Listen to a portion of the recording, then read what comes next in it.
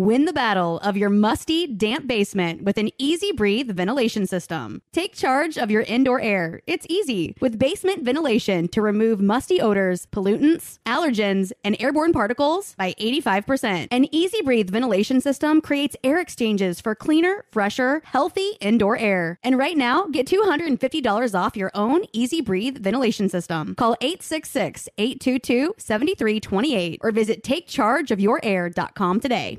When you have health insurance, it's easy to forget about your out-of-pocket costs. That can be a lot of money. But are your bills accurate? It's estimated over 50% of medical bills contain errors. HealthLock can help. HealthLock technology securely connects with your insurance and flags any overbilling, wrong codes, and fraud. You can even have HealthLock work on your behalf to get money back from select past bills. To date, HealthLock has helped its members save over $130 million. To save, visit healthlock.com today. This is your moment, your time to shine, your comeback.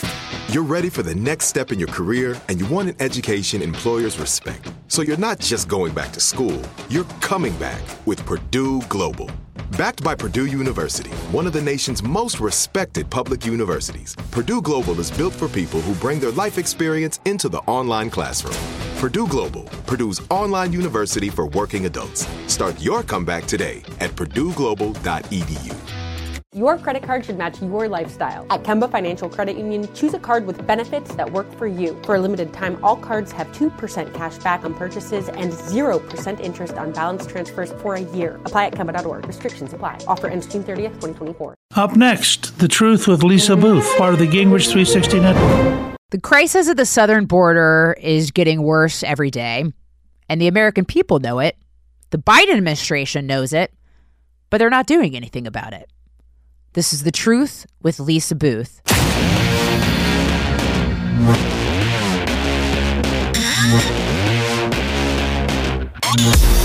Welcome back to The Truth with Lisa Booth. As the Biden administration and his team continues to be solely responsible for the border crisis that we're seeing at the southern border, which is now not just a border crisis coming from Central American countries or Mexico, it's now a global immigration crisis because the Biden administration has dismantled essentially every policy put into place to try to mitigate the unfettered illegal immigration that we're seeing at the southern border. They might as well roll out the red carpet and put up welcome signs because that's essentially what is happening here in the United States. No regard for our borders, no regard for the fact we're a sovereign nation, no regard for the rule of law, no regard for immigrants who are trying to do it the legal way, who are trying to come over here, actually take the right steps, but just expediting illegal immigrants to try to cut the line.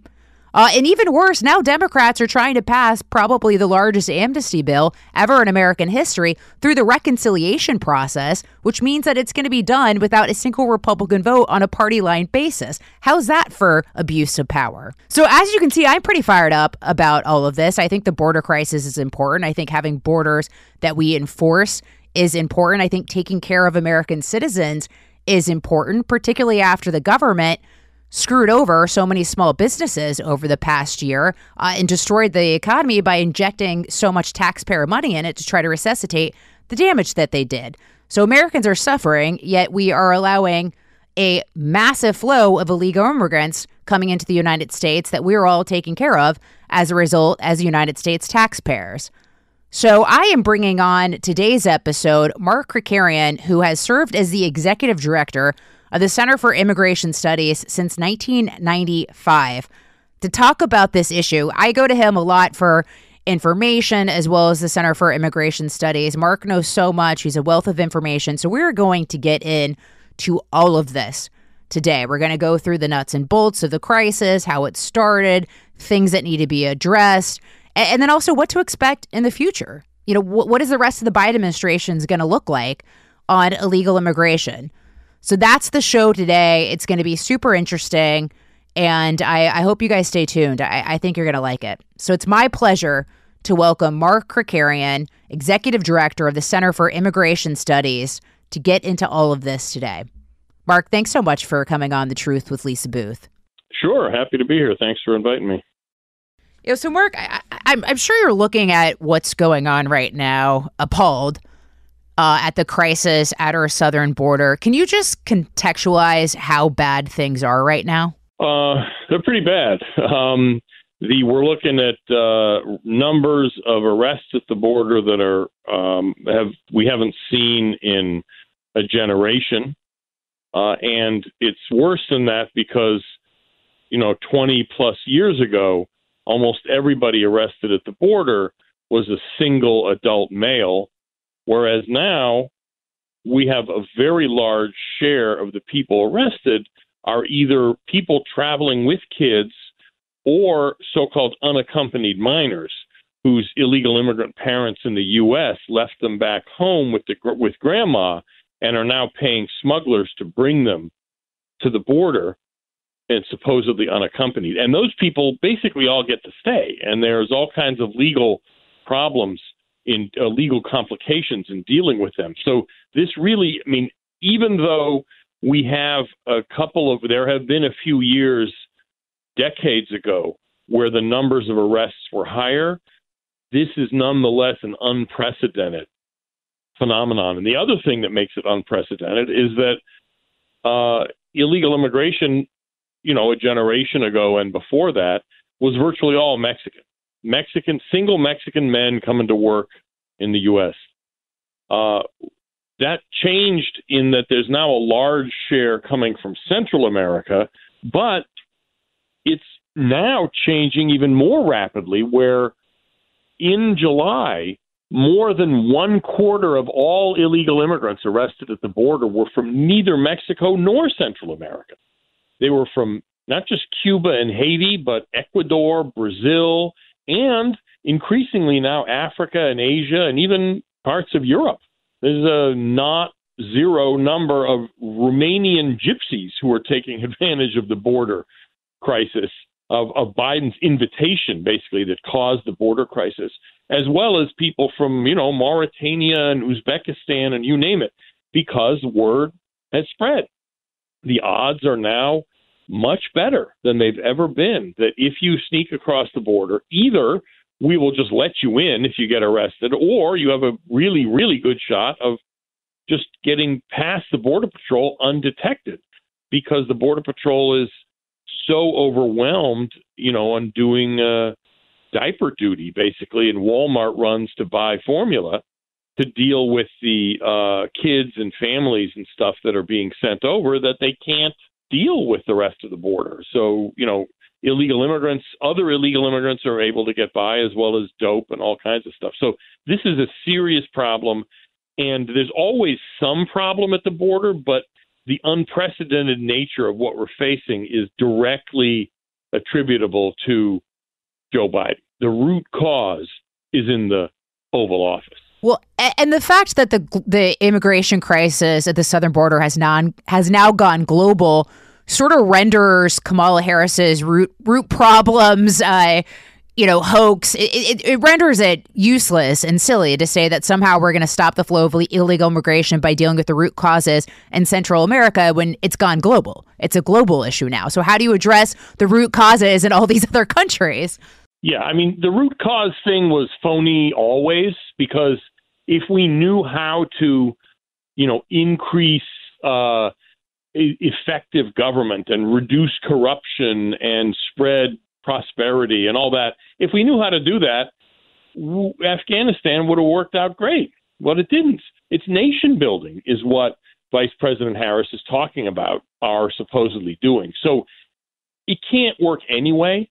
But even if you were to say, just for the sake of argument, okay, this could work, it would, number one, take decades for it to happen, because countries don't develop overnight. This is a long process.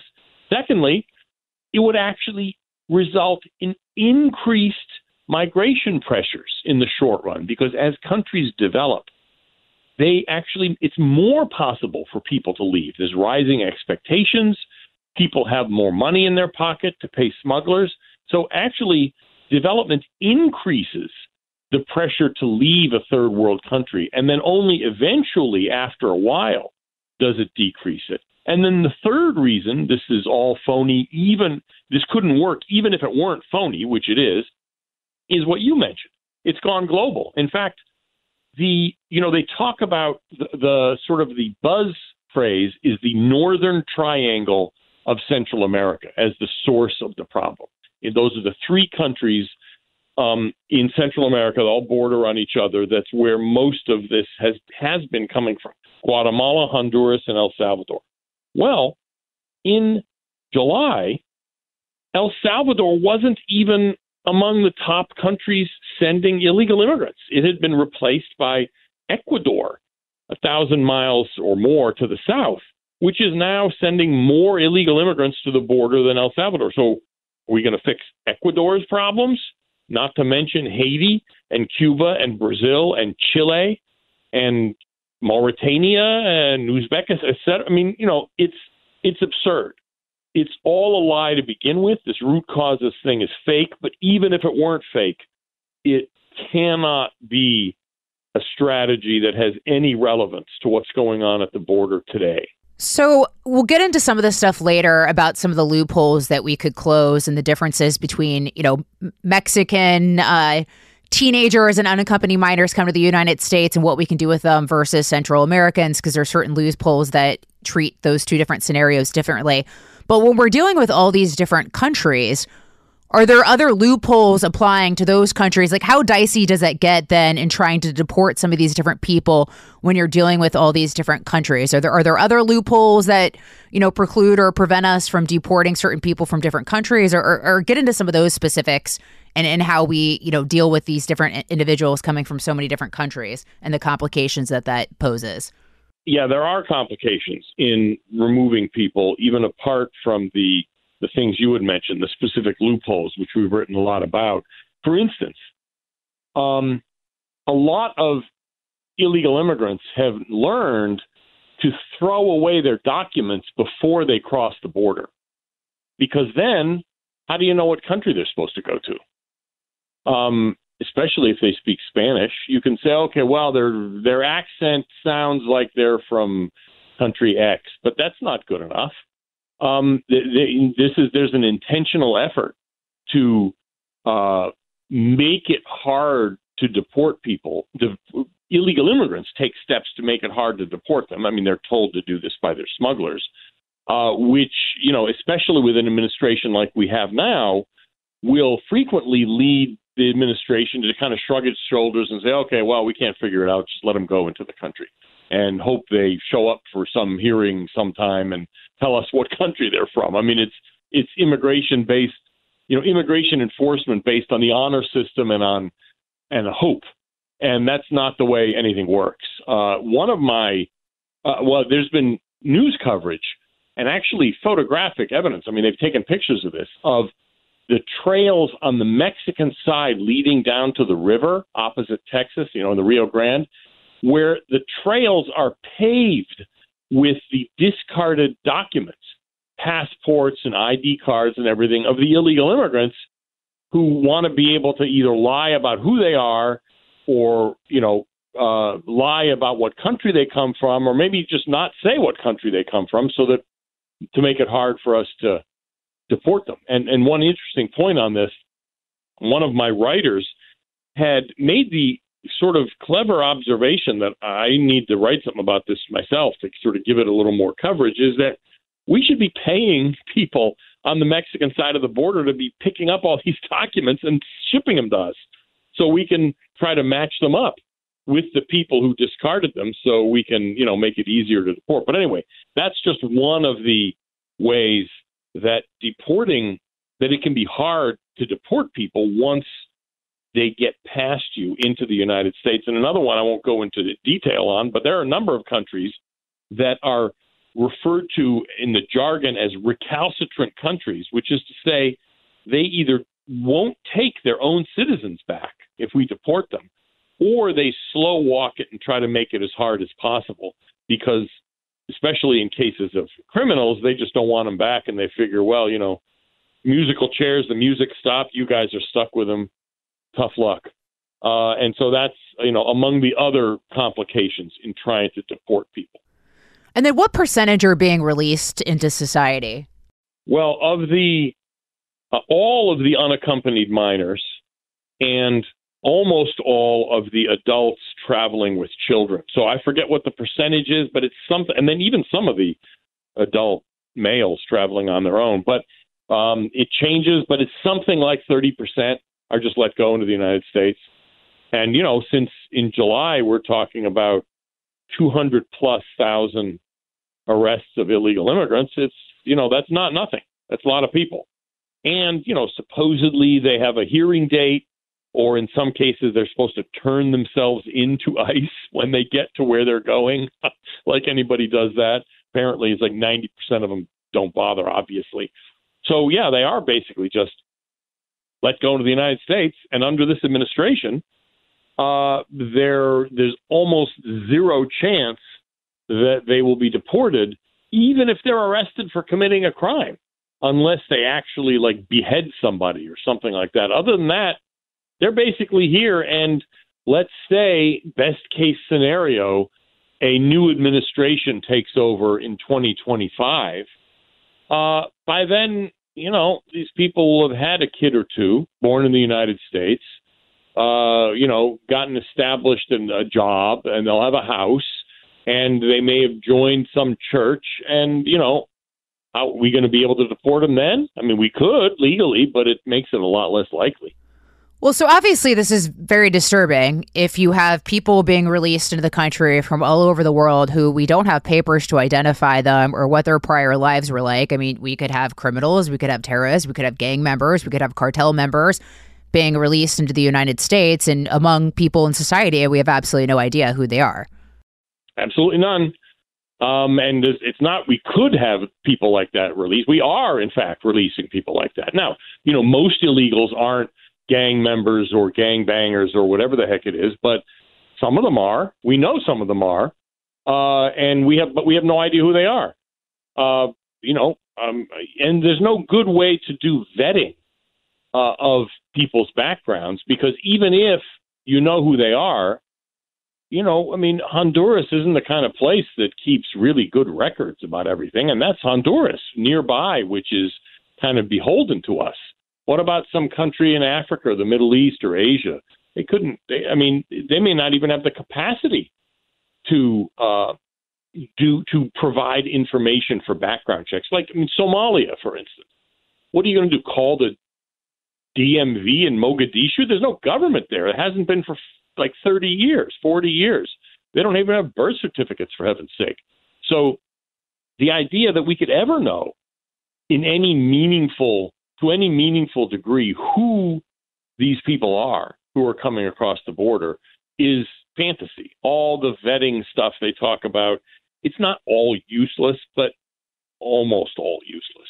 Well, and doesn't it present challenges too? Because you even have Republicans, what about DACA? They came over here without, not on their own, without any, fault of their own, et cetera, et cetera. But one, we've seen teenagers, almost men, cross the border. And also, if they don't have papers and we don't know who some of these individuals are, how do you accurately determine who came over here, of no fault of their own at an age making them applicable to DACA? How do you actually measure that and capture that in a real and meaningful way? You can't. You basically take people's word for it. It's kind of what it amounts to. They try to make sure you came. They look for evidence that you came, when you said you came. For instance, one thing, when they were taking DACA applications, one way you could prove that you were in the U.S. before, whatever X date, was your video game records, your online video game records. So it's not like any of that could ever be faked. You know what I mean? So no, it's, there are plenty of people who have DACA who did, in fact, meet whatever the requirements were, even though it's an illegal program. But all kinds of people were fraudulent. In fact, there's one quick story. As a mayor of a town outside Boston, we had a panel discussion of ours. Lots of these so-called unaccompanied minors went there, the kind of people who may get DACA in the future. And, they said they were under 18. Some of them were in their 20s. She sent her school, the truancy officers, because one of them was supposed to be enrolled in high school, to go and look for a guy because he hadn't come to school. And the woman answered the phone and said, "I'm truancy from high school." High school? What are you talking about? High school? He's at job. He's at work. He's in his 20s. What do you? I mean, these are the whole thing. DACA and the unaccompanied minor thing. The whole thing is just an invitation for fraud. So much to get into. Quick commercial break, and we'll get back right to it.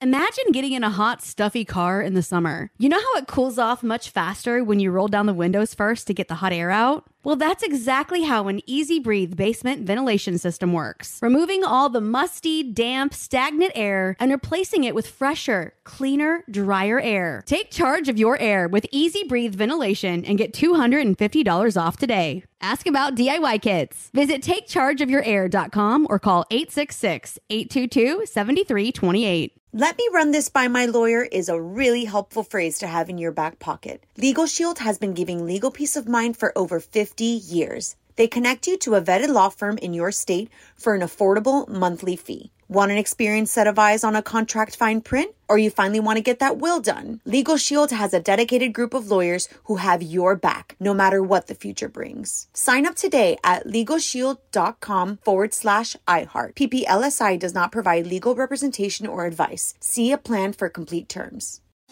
Diamonds Direct has done it again. This month only, get ready for an offer you can't resist. Buy a natural diamond engagement ring of 1 carat plus and receive a free natural 1 carat diamond tennis bracelet valued at $2,000. That's right, a stunning diamond tennis bracelet at no extra cost. Imagine giving her the ring of her dreams and her wedding gift all at once. So hurry into Diamonds Direct. Your chance to get a free tennis bracelet will not last long. Details at diamondsdirect.com. Your credit card should match your lifestyle. At Kemba Financial Credit Union, choose a card with benefits that work for you. For a limited time, all cards have 2% cash back on purchases and 0% interest on balance transfers for a year. Apply at Kemba.org. Restrictions apply. Offer ends June 30th, 2024.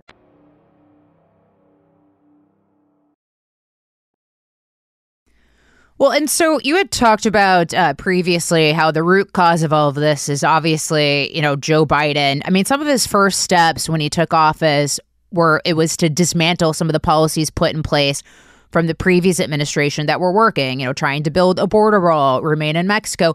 Go through some of those policy changes that we've seen from Biden and the impact that they've had on the increasing crisis that we see at the southern border. Probably the most important thing that Trump did, and then the most important thing that Biden undid, was what is colloquially known as the Remain in Mexico program. Technically, it's called the Migrant Protection Protocols, but Remain in Mexico is what everybody calls it, which tells you what it is about.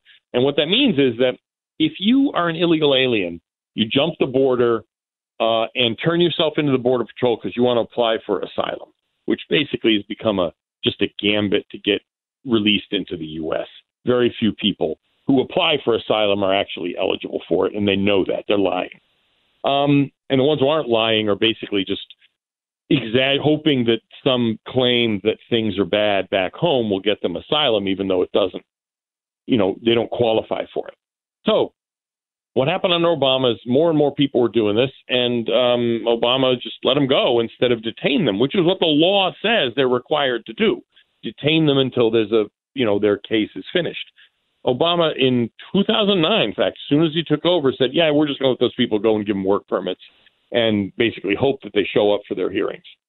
Well, what Trump did is got Mexico to agree that we could send those people applying for asylum back across the border to wait on the Mexican side of the border until their hearing date came up, which is kind of like detaining them. In other words, instead of holding them in a U.S.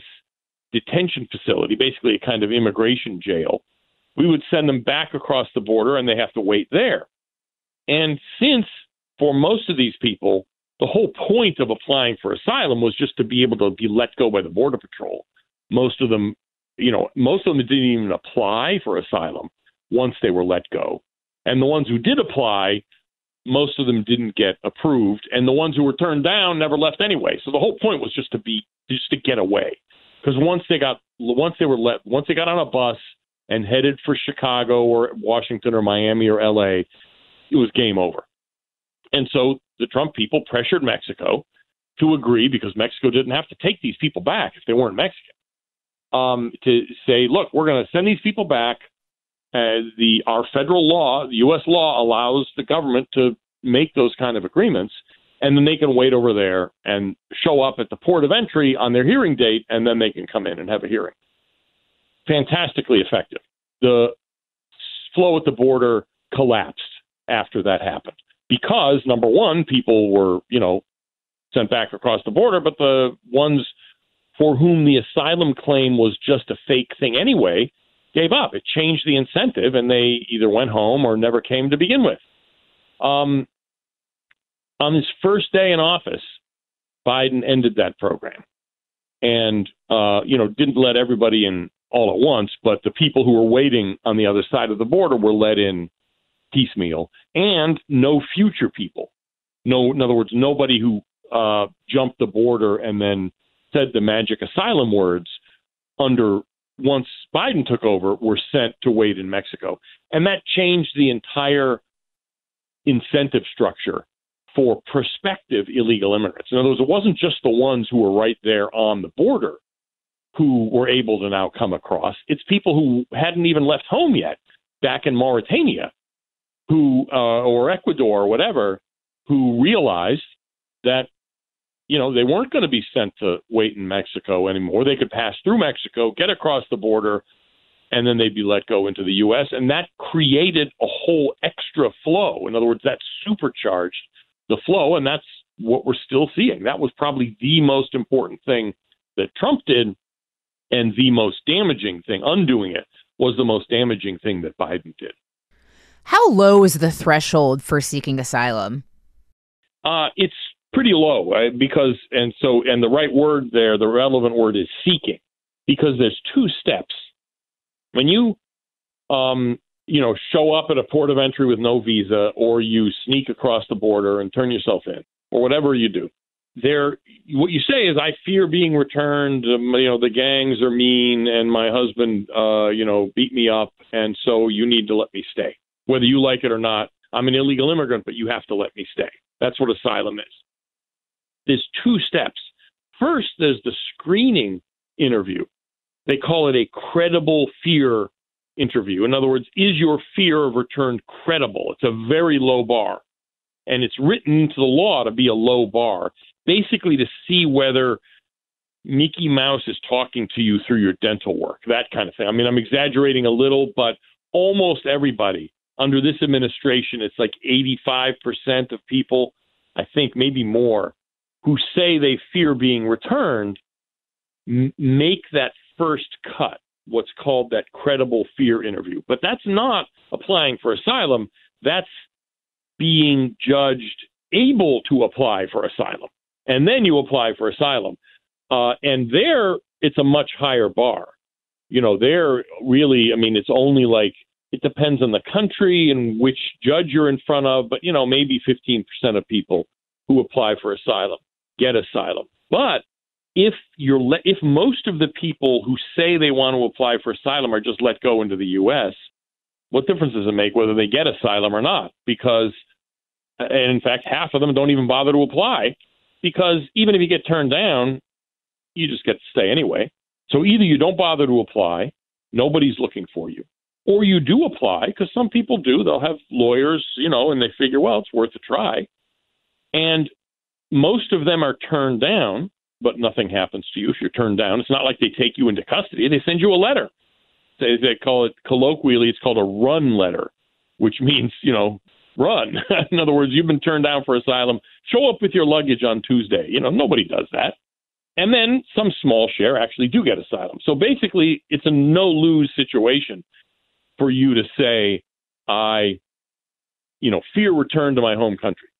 And the bar is very low. As long as you've got some vaguely plausible story, you will be let go into the U.S. You may not get asylum. You probably won't, but you will get let go. And that's the main point. Which is why President Trump's Remain in Mexico policy, as you were pointing out earlier, was so genius, because it sort of was a natural filtration process for people who actually really did have a credible fear or really actually did need asylum. because obviously it deterred people who were just coming under here under false pretenses because they didn't want to remain in Mexico. They wanted to get entry into the United States. So for that credible fear, what does that pertain? What is credible fear in the eyes of our immigration officials? Like, what do people need to say? What do they need to do to reach that credible fear? Because you'd think, all these people coming from all these terrible countries, it'd be pretty easy to meet that threshold. Yeah, it is. And because they don't have to present a whole case about I qualify under the UN Refugee Treaty, that kind of stuff. They just have to say, I fear being returned home because because the government won't do anything about gangs, or, my boyfriend beat me up and I have to flee. And under this administration, that's actually going to become a grounds for asylum, domestic violence, which is a terrible thing, but that's not what asylum is about. So it's very easy. I mean, and the smugglers, all these people have smugglers.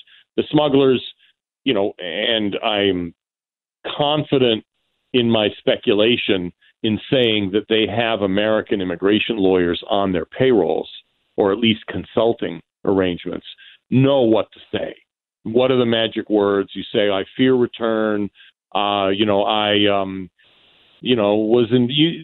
come up with anything. Well, I didn't like the way my town was being run, and the gangs came after me. Okay, check, bingo, you're okay. Or you make up something else. I mean, there's more elaborate stories too. I'm a Catholic from China, and I was being persecuted. In an asylum hearing, they'll actually investigate more. It's like, okay, well, who are the four evangelists? You know what I mean? There's some basic information like that. Tell us something. For a credible fear hearing, that's not a hearing, a credible fear interview. There's nothing like that level. It's basically, when in doubt, take their word for it. So what benefit does any of this have for American citizens? Zero. The whole asylum process is something we are locked into by United Nations treaties that we signed. Stupidly, I wrote a piece recently calling for the withdrawal from the main UN Refugee Treaty. It was the 70th anniversary of the signing of the treaty just recently. And Harry Truman, to his credit, in 1951, refused to sign the UN treaty, which at the time applied only to European refugees from World War II and the Soviet invasion. And he said, look, we take refugees, but we're not going to limit our sovereignty by signing this UN treaty. The problem is that the Lyndon Johnson administration in 1968 signed the sequel to the treaty, which applied it to the whole world. And so we're bound by this UN refugee treaty, and the Senate confirmed it. And, at the time, remember, this is 1968. So it was actually kind of seen as a Cold War measure, because who was applying for asylum in 1968? Almost nobody. It was a Soviet ballerina, that kind of thing. Handful of people in any given year. Well, the Cold War is over. The world has completely changed, not to mention that transportation and communications is now dirt cheap. I mean, when I was a kid, we put on our Sunday clothes to get on an airplane. Now it's just a flying bus. You got people from, Senegal hopping on the plane and flying to Brazil, regular people. So what that's done is turn this 70-year-old institution of asylum, which handled, maybe a couple thousand people a year, maybe, into this nation-breaking phenomenon that forces us and Europeans too to take in literally hundreds of thousands, if not millions of people, whether we like it or not. It renders our entire legal immigration structure, with all of the numerical caps and the requirements for different categories, it renders the whole thing moot, because, some people will still use it, obviously, but if you don't qualify, just come across the border and say that you fear whatever country you're coming from. And frankly, most of the countries that send immigrants are in one way or another kind of screwed up. Because otherwise, why would anybody leave? I mean, nobody's coming here and claiming asylum from Norway or Japan. Those are countries that work. They're prosperous, functional places. The kinds of places immigrants come from are by definition screwed up.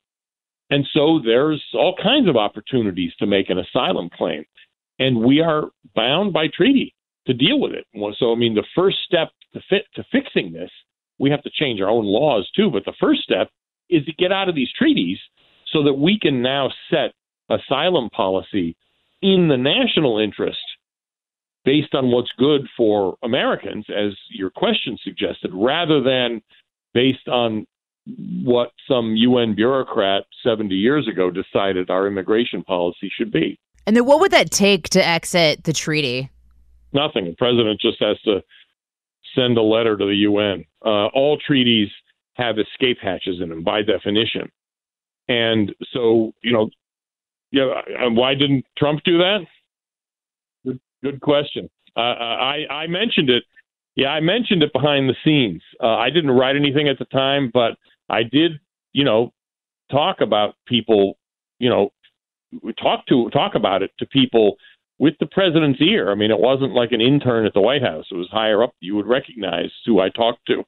And I don't know, it never got to him, or there were other things to deal with, or, Jared Kushner thought it was a bad idea and vetoed it. I have no idea. I mean, that's all. But the point is, it didn't happen.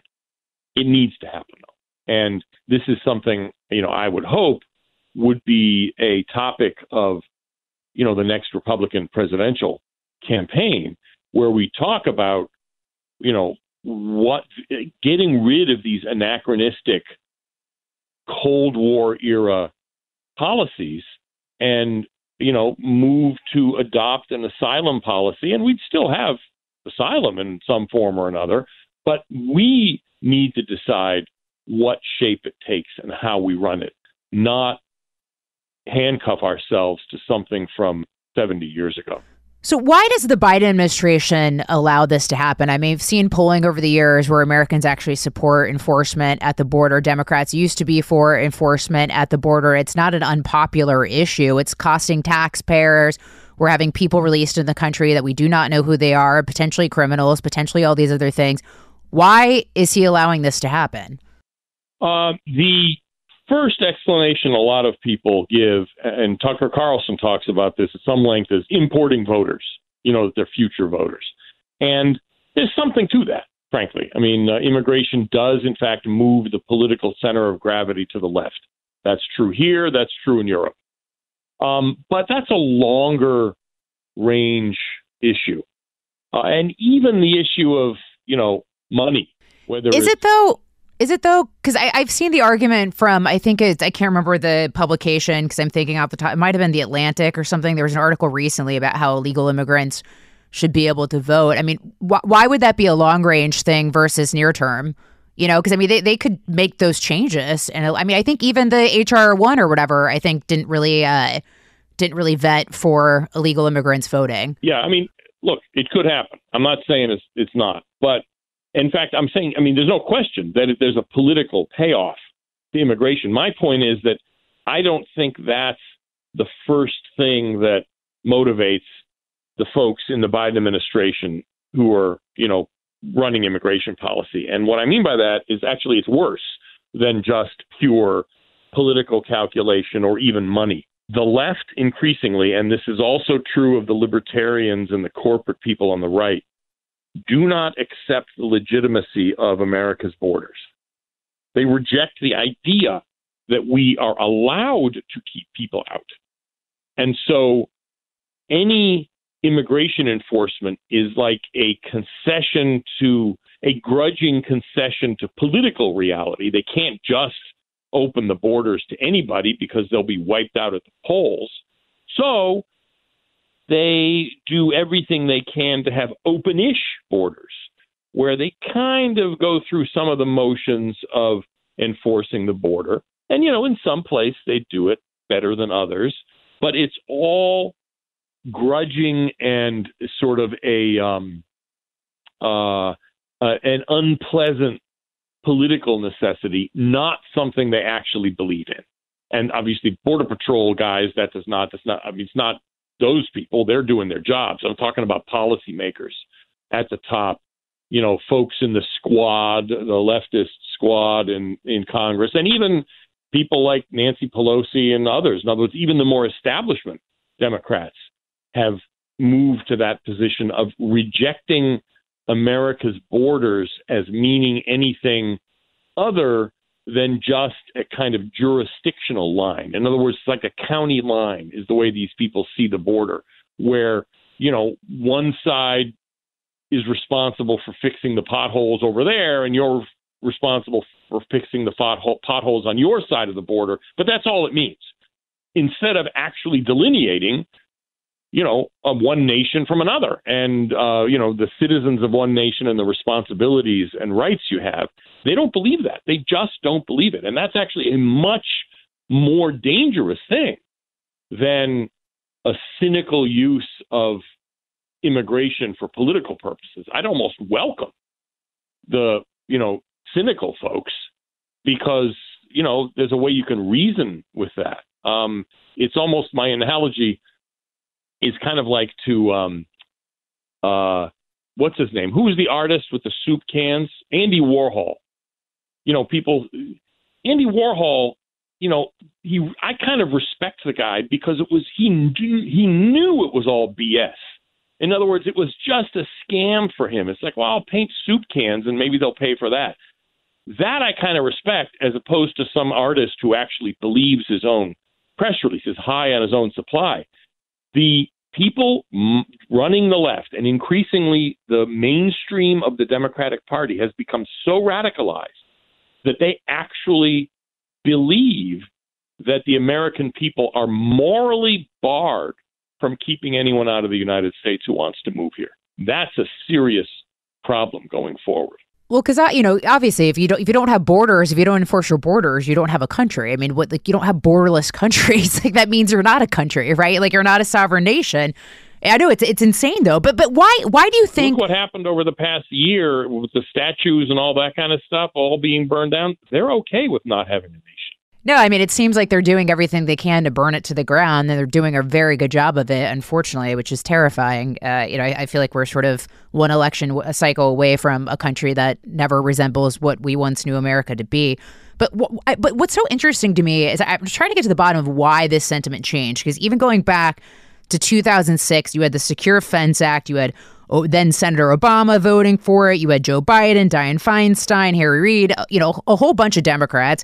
Then you go back to, Obama wrote in his Audacity of Hope book talking about how low-skill workers depress the wages of blue-collar Americans, and then also put strains on an already overburdened safety net. So it's like, why did that, how did that sentiment change from just 2006 when Democrats wanted a border, when they saw that it depresses wages for blue-collar workers?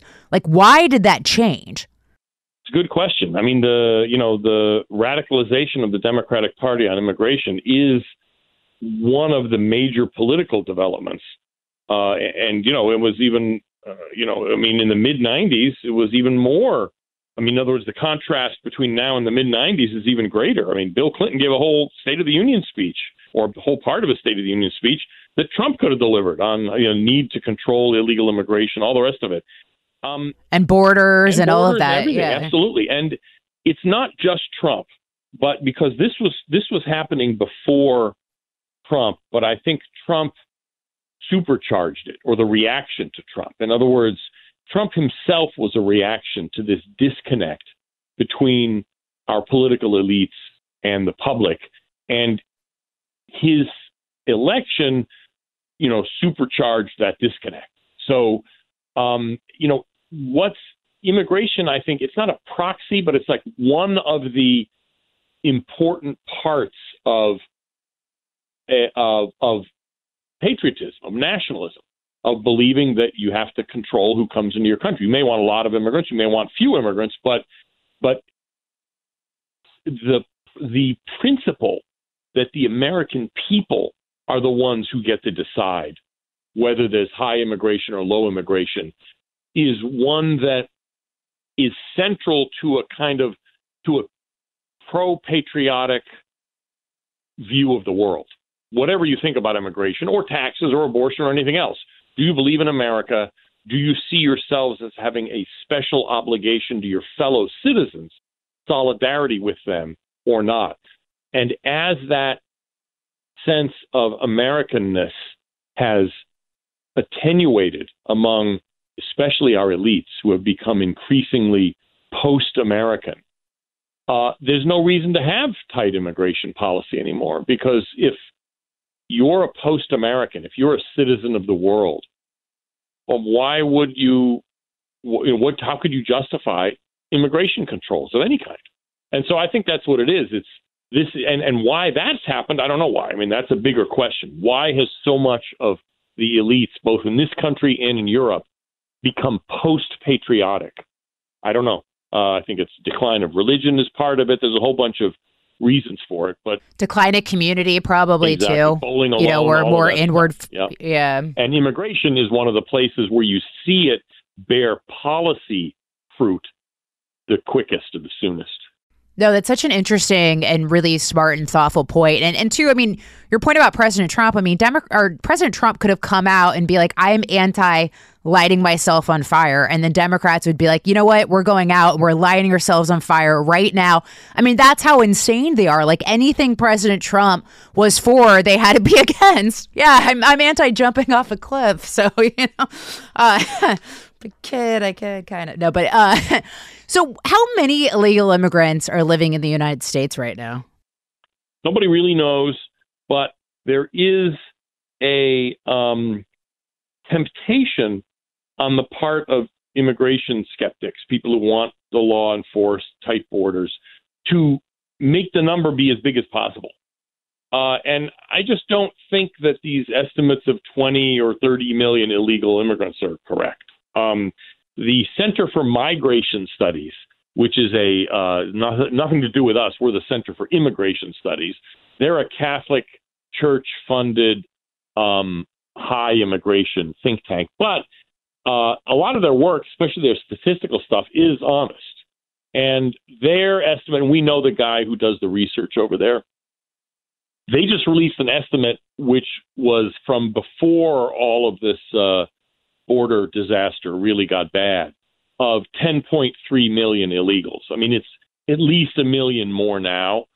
And it could be, they could be off. They could be us. It could be, maybe it's 12 million, maybe it's 13 even, but it can't be 20.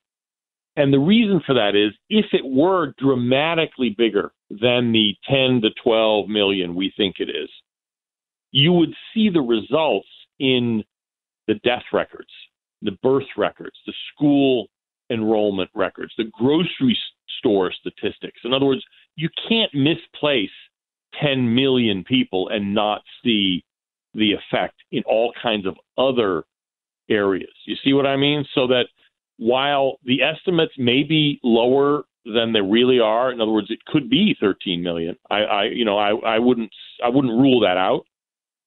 I don't think it's possible for it to be 22 million, which is one estimate, or, higher than that. It just doesn't, I mean, maybe I'm wrong, but it just doesn't seem plausible. And really, in a political sense, what difference does it make? Aren't 12 million, 11 million illegal aliens enough? I mean, how many more do we need to make it be a real problem?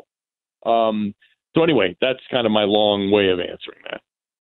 What's the economic impact of all of that? Because you see, Democrats try to make the case that it's a net financial benefit, but what's the reality? Immigration overall, not even just illegal immigration, but immigration makes the economy bigger overall. There's no question about that, because more people, you have a bigger economy. Bangladesh has a bigger economy than Luxembourg, but nobody would say Bangladesh is better off than Luxembourg. The size of the economy is not really all that important unless you're just looking for more, cannon fodder for some foreign war. The issue is, are individual Americans better off? And immigration both makes the economy bigger, but also harms especially the least well off among Americans. The numbers from a few years ago This was from a book. Actually, no, this was from the National Academies of Sciences, did a report on this. And the numbers have changed some, but the basic idea is the same. And what they said was that immigration creates efficiencies that result in $550 billion in extra wealth for people who own capital and own stock and who are employers. But it reduces the income of people who compete with immigrants by something like $500 billion.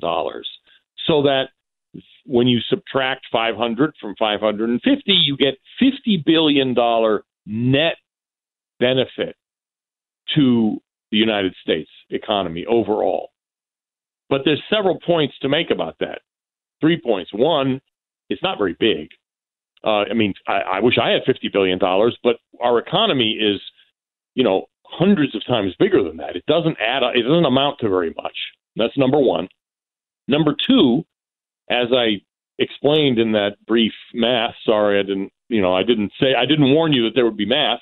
The benefit comes from from lowering the income of blue-collar workers who are already here, some of them even immigrants.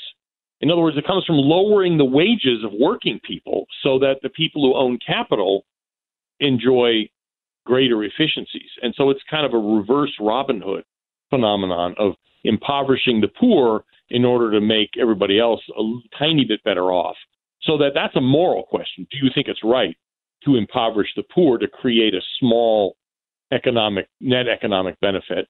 And then the third reason that this is not, what it's cracked up to be, is that even that relatively modest net economic benefit, that $50 billion extra, the surplus that we get to keep, all of it is wiped out by extra social spending, extra welfare and similar costs. Because immigrants earn so little money, even though they work, they can't feed their own children. So taxpayers have to support them. So that's a long way of saying there's a small economic benefit. Let me step back.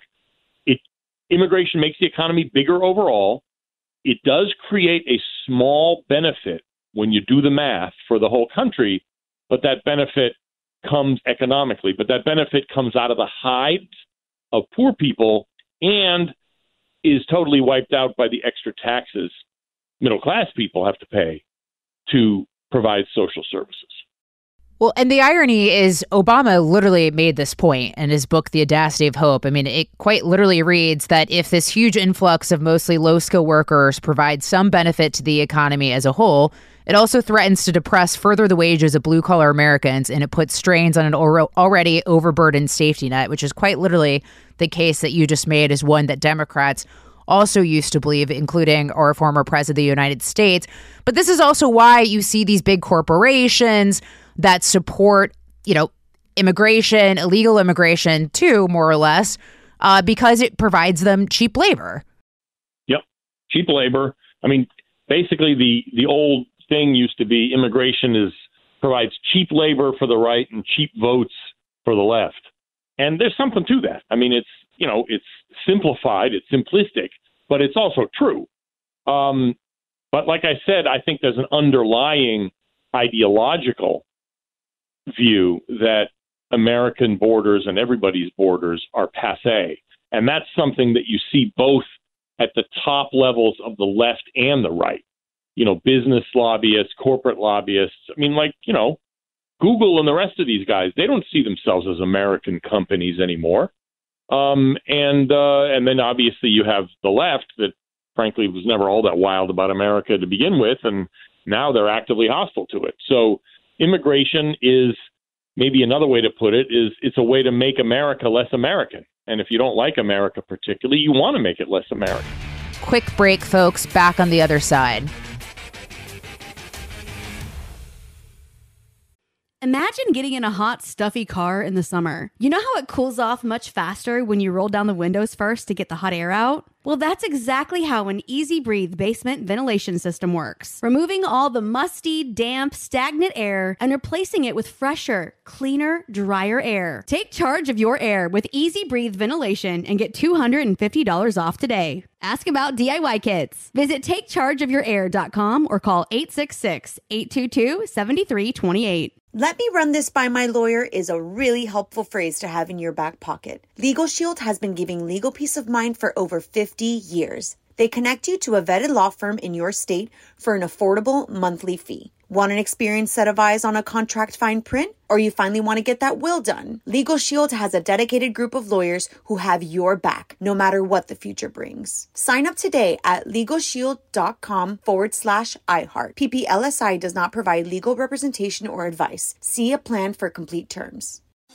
Thinking of popping the question? Diamonds Direct has an offer you can't miss. This month only, buy a natural diamond engagement ring of 1 carat plus and receive a free natural 1 carat diamond tennis bracelet valued at $2,000. Imagine giving her the ring of her dreams and her wedding gift all at once. No one provides education, selection, and value like Diamonds Direct. Your chance to get a free tennis bracelet from your friends at Diamonds Direct won't last long. Details at diamondsdirect.com.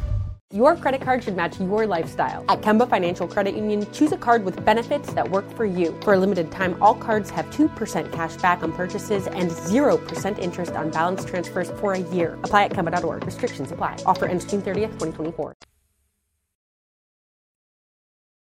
How big of a problem are visa overstays? Pretty big. Illegal immigration can happen in two ways. One is the one we talk about all the time, and probably too much, is border jumpers, people who infiltrate across the border. And that's important, and that's, something like half the illegal immigrants. Nobody really knows for sure. 40, 50, 60% of illegal aliens are border infiltrators. But the other half, roughly, is what you talked about, visa overstayers, people we let in legally, usually on a tourist visa or maybe a student visa. There's a whole alphabet soup of visas. They've almost run out of letters. But who just doesn't leave. They don't leave when their time is up. In other words, if they're a tourist and they're given a 6-month automatic stay because they're coming to stay, visit relatives, and then they just stay. They just get a job and they never leave. Those are called visa overstays, and that's something like half.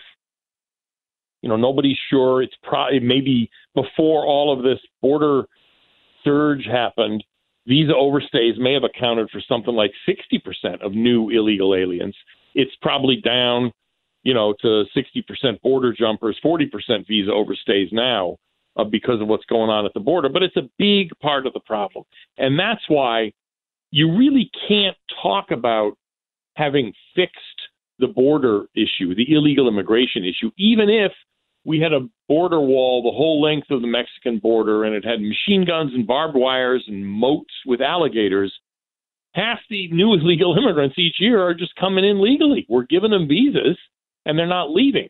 And so that's why, for instance, one of the things we need to have in place, up and running before we can even talk about having control over our borders, is what they call, to put it simply, a check-in, check-out system for foreign visitors, legal visitors. We check them in at the airport or wherever a lot better than we used to, or at the land border even. That's a harder problem.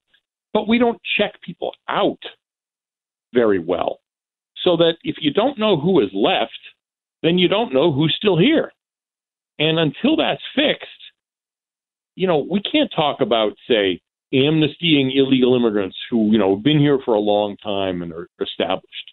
I'm actually kind of a squish on at least talking about that, but you can't even talk about it until you fix the problem that's creating all of this illegal immigration to begin with. And part of that is an entry-exit system so that we know who the visa overstays are, so that, if somebody was given 6 months, when 6 months and 2 weeks happens, because, people's flights get canceled or whatever, 7 months even, or whatever, that, they pop up in the computer. These people haven't left yet. And then we do something about it. Until that kind of situation happens, we cannot claim to have controlled illegal immigration. Well, Ed, I think what's so frustrating is you just laid out a pretty easy solution. I mean, I am not in Congress. I can think of easy loopholes that we could close, like a 2008 anti-human trafficking law that treats unaccompanied Central American minors different than minors coming from Mexico, things like the Flores settlement, which was at the basis of President Trump's zero separation policy. I mean, there are some pretty easy fixes here that Congress theoretically could do, but seems to be too incompetent to handle. Yeah, I don't know if it's incompetence, though. I mean, I yield to no one in my contempt for the way Congress is run, but I don't know that that's incompetence. I think that's a fundamental difference of opinion. The Democratic leadership and most of the members in Congress do not want to do what's necessary to control illegal immigration. They refuse. They don't believe that we should do that. And so this is why this needs to be a broader part of political and electoral debate, because the Republicans need to make clear what the issue is. The Democrats succeed in muddying the issue, and Republicans, some of them are in league with the Democrats, and others are just. And look, the center is, we have Democrats and Republicans working here. Personally, I'm a Republican, but I acknowledge that the Republican Party is the stupid party. And so we have not done a good job of clarifying what the issue is and identifying what the other guys actually believe in. Because if you say, well, you're for open borders. Oh, no, we're not for open borders. We want to have a border patrol. It's like, okay, what limit do you want on immigration? And what are you willing to do to enforce that limit? Let's say you want 5 million immigrants a year, which frankly some of these people do, instead of 1 million, which is already too many, which is what we take now. Let's say you want to take 5 million immigrants a year. Okay, what are you willing to do about number 5,000,001? Let's say he's not a criminal. He's a great guy. He, goes to church every Sunday and he calls his mother on the phone all the time. But if he's number 5,000,001, are you willing to track him down, arrest him, and throw him out of the country? Yes or no? If the answer is no, and the answer is no on the part of all elected Democratic officials with only a handful of exceptions, then you are for open borders. That's the kind of clarification that we need if we're going to move forward and get the ability to have a Congress that would pass the kinds of, really very common sense, basic changes that you're talking about. Well, I think President Trump sort of demonstrated that you can be tough on the border and it's not going to cost you Hispanic votes. He actually improved his margins in the 2020 election with Hispanic voters and improved his margins in the majority Hispanic counties across the country. I mean, most Americans want borders. They want some level of enforcement. I mean, this is not this is not an insane concept, right? So I think President Trump sort of paved the way because I think Republicans used to think that the only way you could win Hispanic voters is if you're like, oh, we need amnesty, just open the borders, et cetera, which some Republicans do believe. And then President Trump showed that you can actually be tough on the border, but while making America great for everyone, every race, right? Like it doesn't have to, it's not just, it's Hispanics, it's Black, it's everyone. It's about making the country better as a whole and taking care of your own citizens of all races. Absolutely. And, and President Trump did demonstrate that. The reason he was able to do that is because he couldn't care less what the New York Times said about him. And in fact, if anything, he wanted the New York Times to say bad things about him. That the problem is that there are still too many Republican politicians who are, kind of hoping that the media will be nice to them. And this is one of the ways they think that if they're not too strict on immigration, or if they just talk about border things and just leave everything else out, maybe that, the media won't go for them. And this is why I'm so encouraged by, for instance, Governor DeSantis in Florida, because he couldn't care less what the media say. He does what he's going to do. He's actually pretty good on immigration. And to add to that, he doesn't have former President Trump's baggage and downsides because, if you're going to be the kind of guy who's going to break through and attack the media, that also comes with various other sharp edges and stuff. And, not going through all of what President Trump's downsides were, there were a lot of downsides. They were, in a sense, almost they were kind of necessary to his contempt for the elite views that he was rejecting on immigration as well as other things. What I hope for is that President Trump, having kicked the door open on that issue, will encourage other politicians,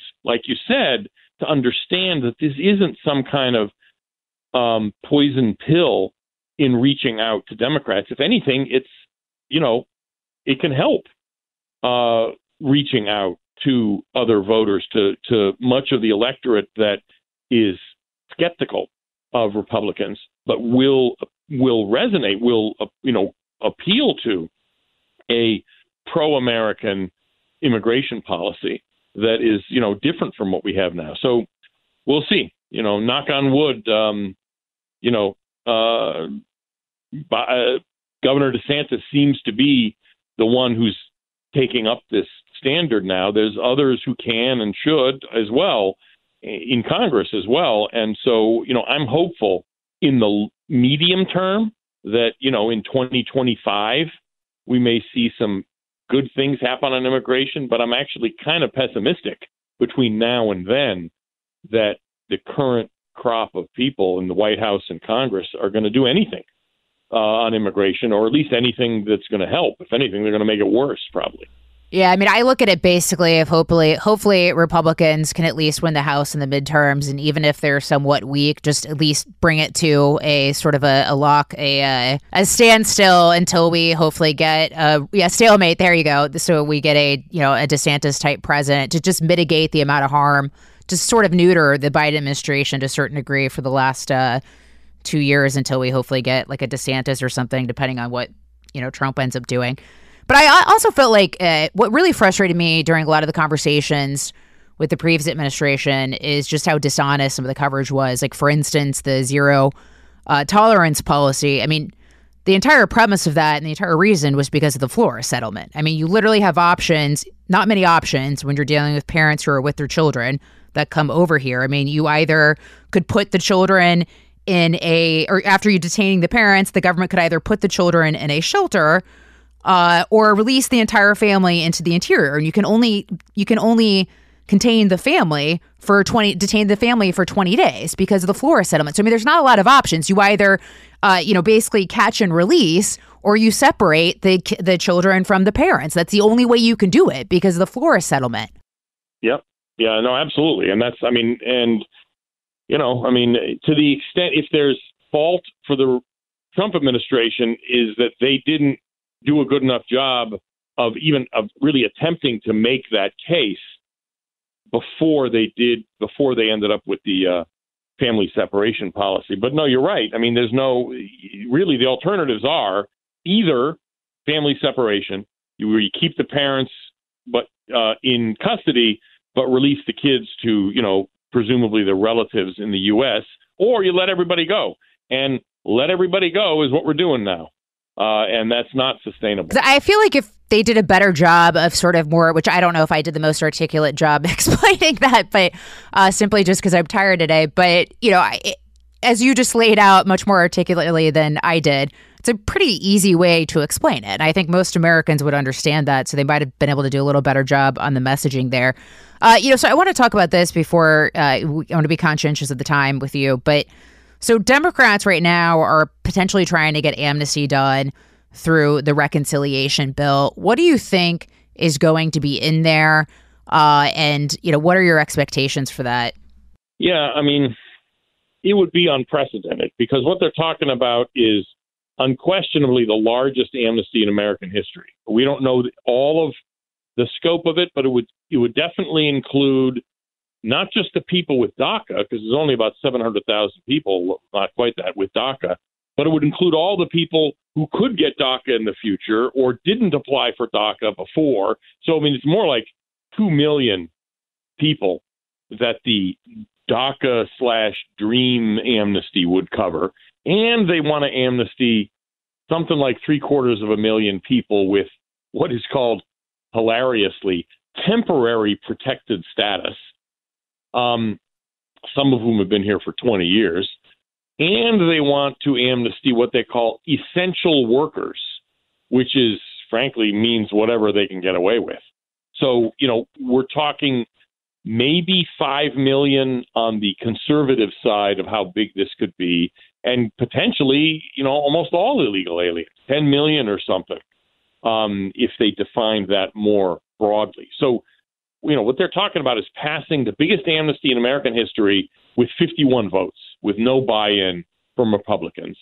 And only the plus side, though, or not the plus side, but the sort of the glass half full side is this budget reconciliation process, which is, inside baseball for Senate rules, has to get the okay from the person called the Senate parliamentarian, the person who's sort of the judge about what Senate rules mean, how they're applied.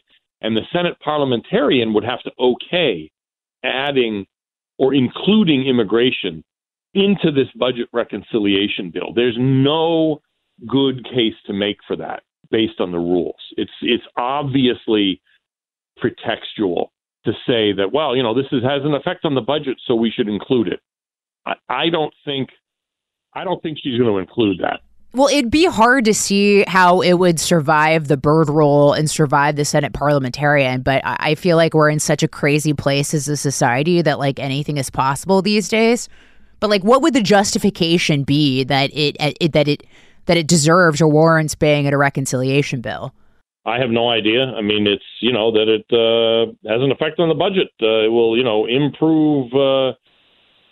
Supposedly, it will have a positive effect on the budget or something. And the thing is, the whole point to this, as the Byrd rule, as you suggested, I don't want to bore people with procedural details, but anything you add to this budget reconciliation process, and the reason, just to make sure everything we forgot to mention this, is that you can avoid the filibuster. You can pass it with 51 votes instead of 60 votes. But it's supposed to have something, directly related to the budget. And the budgetary impacts of an immigration amnesty are incidental to the amnesty. It's not the point of it. The point of passing the amnesty is not to affect the budget, even if it had a positive effect, which it will not. But even if it were, that's not the point of it. The point of it is to give green cards to millions of people who don't have them. So there's no good case to make. The one thing I do, to finish that thought, I think it's unlikely the Senate parliamentarian will okay adding immigration to the reconciliation measure. Democrats are going to try. I think she'll say no, sorry. But the only concern I have is that as that decision gets closer, I'm afraid the Democrats are going to appeal to their Antifa style strategy, and they're going to literally go after the parliamentarian's home and family. I'm appalled that I'm even saying that, but after what we saw over the past year, and even before that with Kavanaugh, does anybody think that's unlikely? That she lives somewhere in Northern Virginia, that they'll find out where she lives? They can. She works for Congress. And then go send people to her house. I mean, that's the kind of mob rule that the Democrats seem to think is justified. And that's the only thing that I fear, is that she will be literally physically intimidated into okaying the inclusion of the amnesty into the reconciliation. I hope that doesn't happen. I hope I'm wrong. I hope I'm too paranoid. But nothing that happened over the past year suggests that's too paranoid. Well, and it's not out of the realm of possibility in the sense, we saw Democrats literally support riots over the summer. We've seen Kamala Harris said that Jacob Blake, she was proud of him. This is a guy who sexually assaulted a woman and then showed up at her house and pulled a knife on cops. She also supported bail fund for rioters who try to kill cops and, lit cities on fire, et cetera, et cetera. You had Maxine Waters, the Derek Chauvin trial, go out in the streets and basically told people to get activated and get out there and more or less riot. So, I mean, these people are not above anything when it comes to obtaining more power. And that's why it's so troubling for Democrats, for the folks at home. What's so troubling about this is you literally have a party by one party rule trying to pass what Mark just said would be the largest amnesty we've ever seen on a party line basis in a reconciliation process, which it should have no place in being. They're completely abusing the rules, which is also not surprising when they want to pack the courts, when they want to federalize our elections, when the list goes on. It's all about power at the end of the day. That's the only motivating factor they have is obtaining more and more power. It's disgusting. That's what I'm afraid of. That's why, like I said, there's no case you can make that amnesty should be included in reconciliation. But, if people are threatening to burn your house down, she may cave. I don't know enough about her. A lot of people, both Republicans and Democrats, have a lot of respect for her. More power to her. And again, I hate to even have this thought, but I would not be selling her life insurance. What else do you think we'll see from the Biden administration on immigration? They're going to be coming up with new asylum regulations, the point of which is to try to expand the ability to get asylum dramatically so that the people coming at the border, instead of, 15% of people applying for asylum get asylum, 85% will be approved. And the point is approve them quick, rubber stamp them right there at the border. And then the administration will say, see, it's all legal. Nothing illegal happening here. What are you complaining about? That's a big thing that we're going to be seeing there. And the rest of it is just a continuation of, the same thing where ICE is literally not allowed to do its job.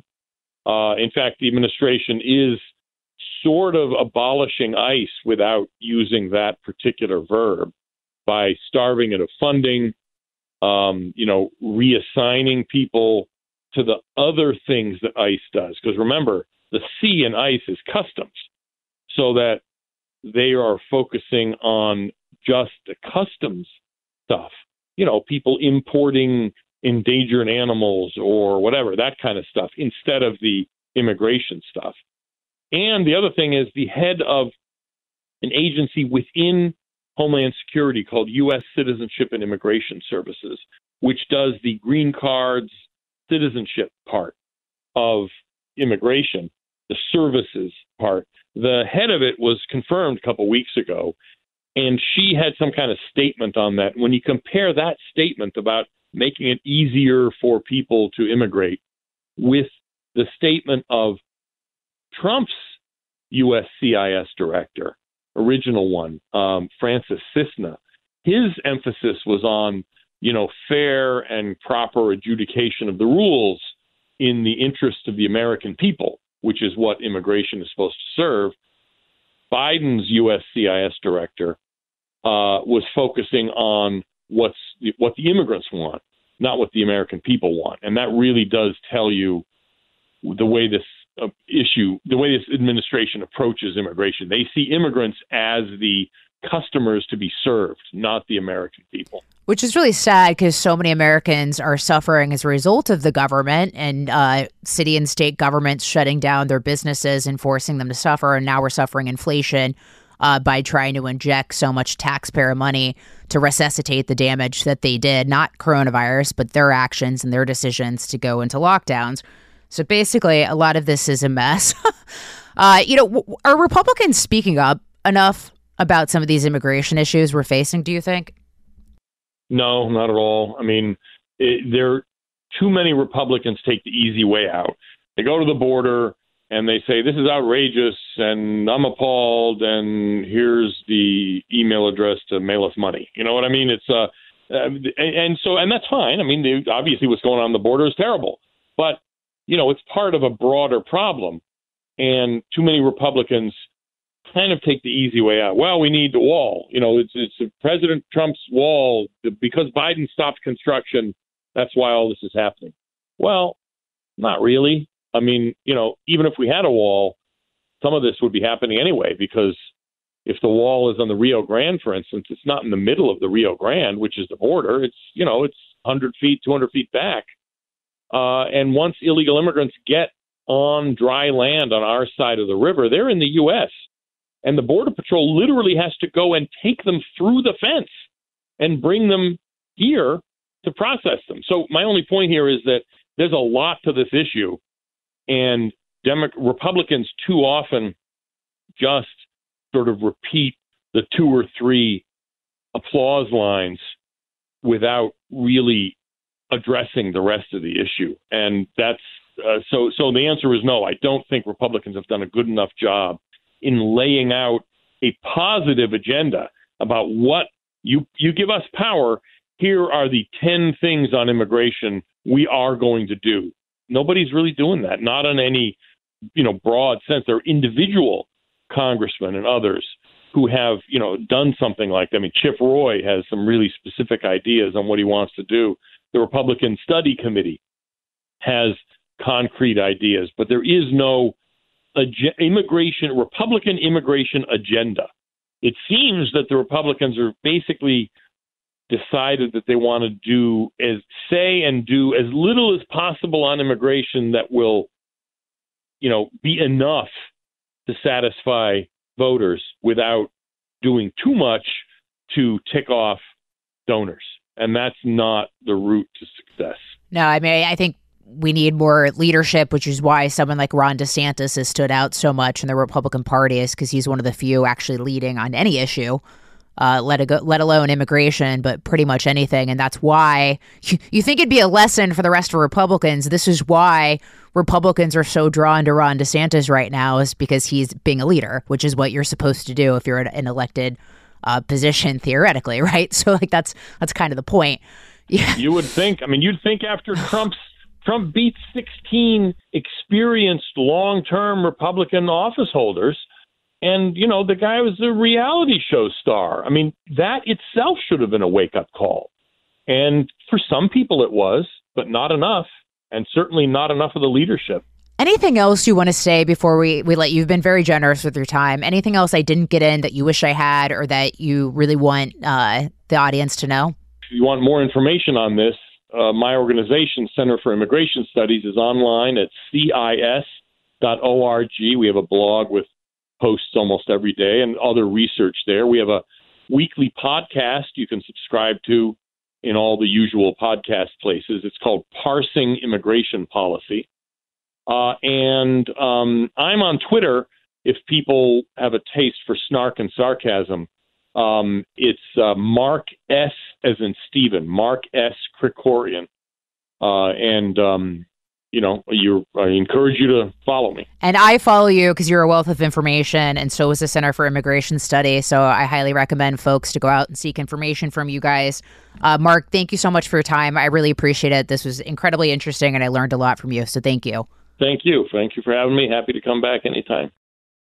I want to thank Mark Krikorian again for such an interesting conversation. I don't know about you guys at home, but I learned so much from him. He knows so much about this issue, which is why I wanted him on the podcast. He also gave us a lot of time, so very appreciative of that. If you enjoyed today's show, please leave us a review and rate us 5 stars on Apple Podcasts. I love seeing your reviews. It makes me so happy. And I also try to tailor some things when you leave reviews. If you don't like something, if you like something, let me know. I'm listening to you in the comments that you leave. And to hear more of my episodes and to get my weekly newsletter, go to gingrich360.com/Lisa. And you can also find me on Twitter, Instagram, and Facebook at Lisa Marie Booth. And a special thanks to our team producer, John Cassio, who's amazing, who worked so hard on this podcast, turning it around and making it happen.